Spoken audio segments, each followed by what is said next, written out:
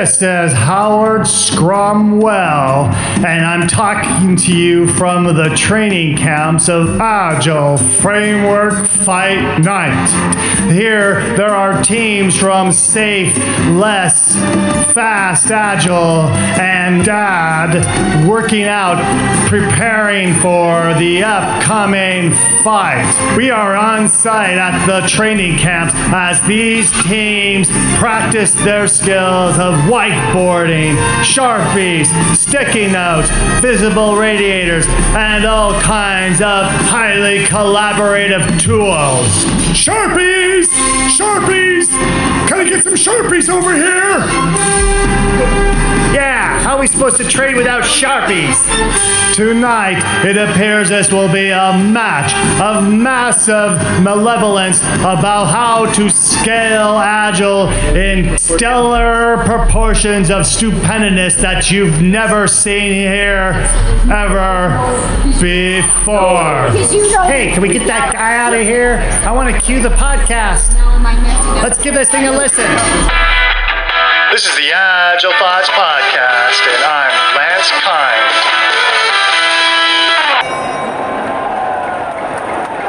Safe.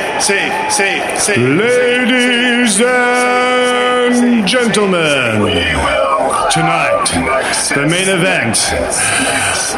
Let's get ready to scale Agile.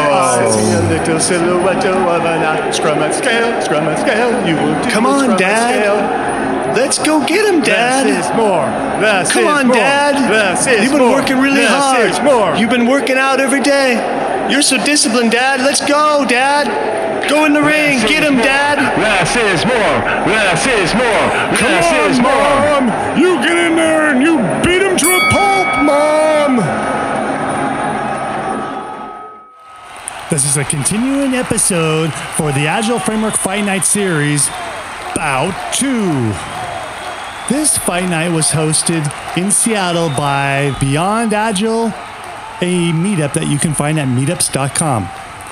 Like the first Agile Framework Fight Night, we brought together another winning panel of experts who really want to win and represent their framework. And the frameworks we have are... in the far corner, representing Discipline Agile Delivery, we have Ricardo Garcia, God of Doom. Come on, Dad. Let's go get him, Dad. In the other corner, representing Fast Agile, we have Ron Quartel, Crocodile, Ron D. In the other side of the ring, surrounded by several million BTUs of air conditioning, is Team Safe, represented by Barry L. Smith, known to his fans as Barry the Blizzard. Safe. And in the other corner, an austere part of the corner, is Team Less, and representing Less is Victor Grigit, the Simplifier. Less is more. Less is more. Less is more. Less is more. And the moderation was done by yours truly, Lancer Kind, the Unkind.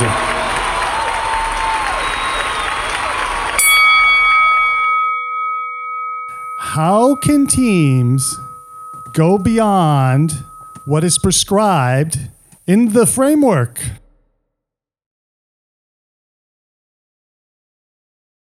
All right, let me take a shot. Doom. Barry. Okay, first of all, as that is a toolkit and it's a decision-making process that supports multiple frameworks, we have the complexity that Safe is so big that you don't know where to start, where the decisions needs to come, and all these things.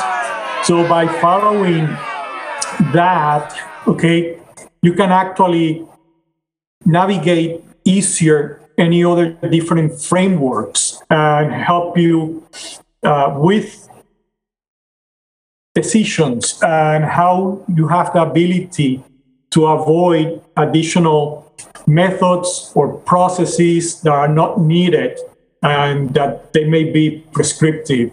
So that gives you that flexibility. Many of the developers that I have, the biggest complaint is there is so much of all these different processes and best practices and all that, that I feel overwhelmed with all this. So that basically help you in that decision-making process. So you can decide what are the different processes that you need to use or that will help you. Sorry, Barry. Come on, Dad. Let's go get him, Dad. In that context of the simplifier about less. Less is more. Essentially, in less we have this minimal set of rules similar to the Scrum, but only for a multi-team setup, in order to enable the organization to figure out their own way of how they actually want to do stuff. So those rules are there in order to ensure that there is a real change, so that we don't compromise the change. So what I hear maybe others explain is either you are very comprehensive and give a whole set of tools and stuff to actually do stuff so that you have all the best practices and so on to execute upon, but this stifles the thinking and stifles the ownership. So basically, there is too much of a reference, as I guess was pointed out regarding SAFe. There is too much discussion about what does SAFe tell us how to do stuff, and in less, the minimum is such that you can't really point a finger and say what does less tell us to do stuff. It basically tells you to think, but it gives you enough hold on that you actually bring the real change. So opposite of that would be to do whatever. Meaning whatever you call agile, it's agile, and so you have to have a very clear sense of idea of what exactly are you trying to achieve. So less is also not meant for any kind of a product development. It's meant for a very specific optimizing goals, and so which means that quite often it's not even in competition with other frameworks because it has a very specific goal. Also, regarding the question, it points to as if it is something in a framework which tells people how to work, but less is actually organizational design framework. It's not actually agile framework. It's something to maybe it's unknown to most of you. It demands that organization must change. So it's meant to change the organization. It's not meant to introduce agile. That agile is kind of like a side effect almost, and so it basically is meant to establish the organizational structure in order to be agile. That is the simplifier. Who would like to take the question next? How can teams go beyond what is prescribed in the framework? I really like what I heard about less, that it doesn't introduce agile. And it's not actually, it's an org design framework. And FAST is different like that as well, in that it is as much a teal framework as it is an agile framework, as an agile operating system. So teal being the self-management movement. So it essentially sets up an environment for self-management. And it's interesting that the Scrum Guide has moved the words from self-organization to self-management. And that's really the focus of FAST. So that we're creating a tribe of people that are able to self-manage. So once you've given people that amount of authority and autonomy, authority over themselves, then really where they go with FAST is up to them. So if you were to put FAST in a book, the first few pages would be design your own adventure, and would go, hey, here's some ideas on how to represent work. Here's some ideas on how to reflect and adapt. So these are some ideas to play with to get started. But essentially, the second part of the book is blank sheets, because you go to page 100. 100 is blank, and you get to start filling that out. So the short answer is FAST encourages you to go beyond the framework, even though FAST isn't a framework. It encourages you to do that because it creates a self-managed system, and part of that system is managing the process. As much as managing the product that we're delivering, we manage our own process.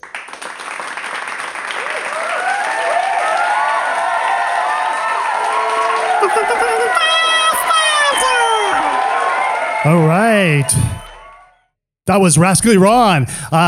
Who would like to take the question next? Lancer, I'm glad you asked.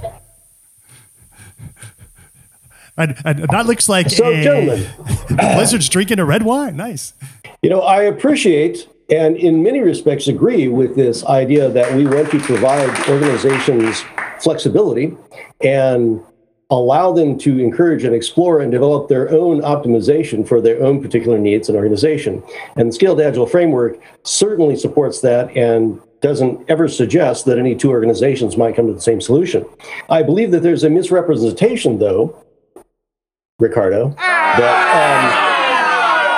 that SAFe is somehow a list of prescriptions that an organization must follow. There are a few prescriptions which are extremely helpful in helping organizations get up and get started on a couple of the key elements. But very similar to Disciplined Agile, SAFe is essentially a library of the best options that have been drawn from both Lean and Agile for decades, and even going into the current. One of the things, because SAFe is constantly revised, it's often incorporating the newest thinking as well in business and organizational agility, as reflected in the latest 5.1 release of the framework.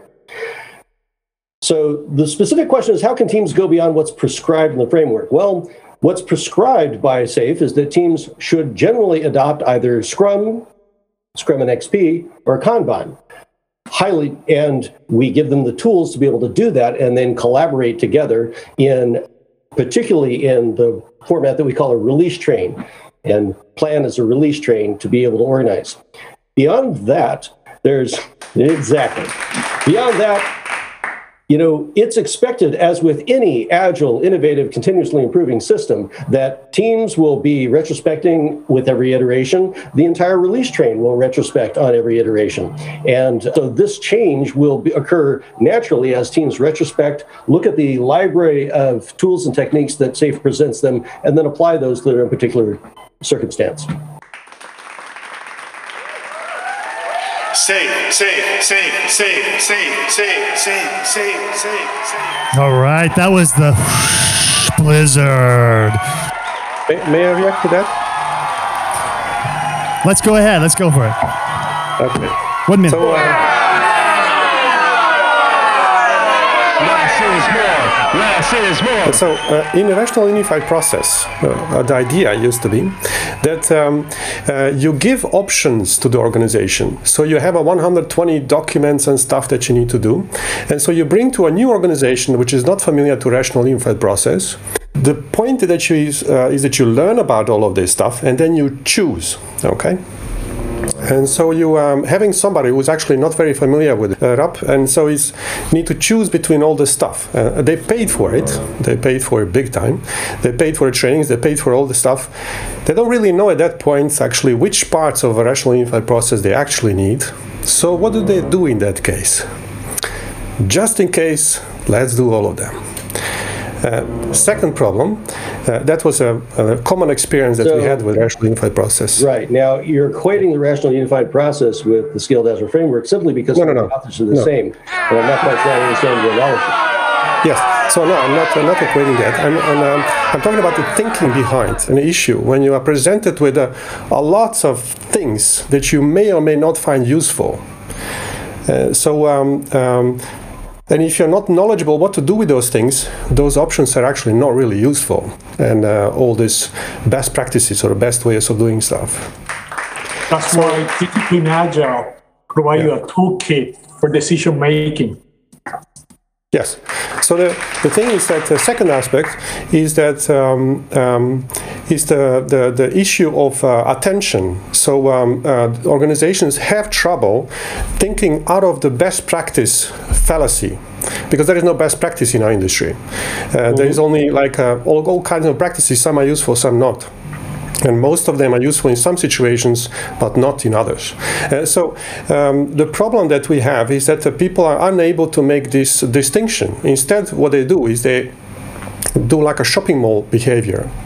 And so they see something, they see a problem, and they connect the solution to the problem. And especially when you say, as Barry says, this is the best option that we have.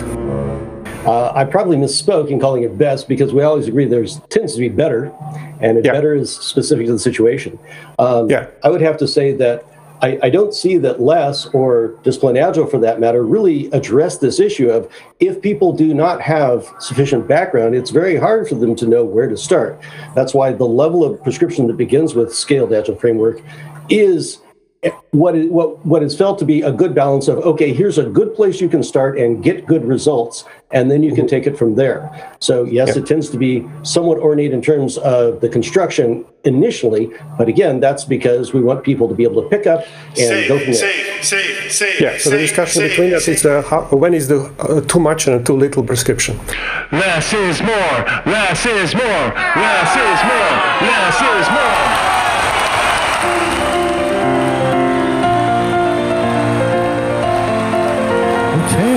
Hey, I got a Joel Robinson says, this is why I prefer best known practice.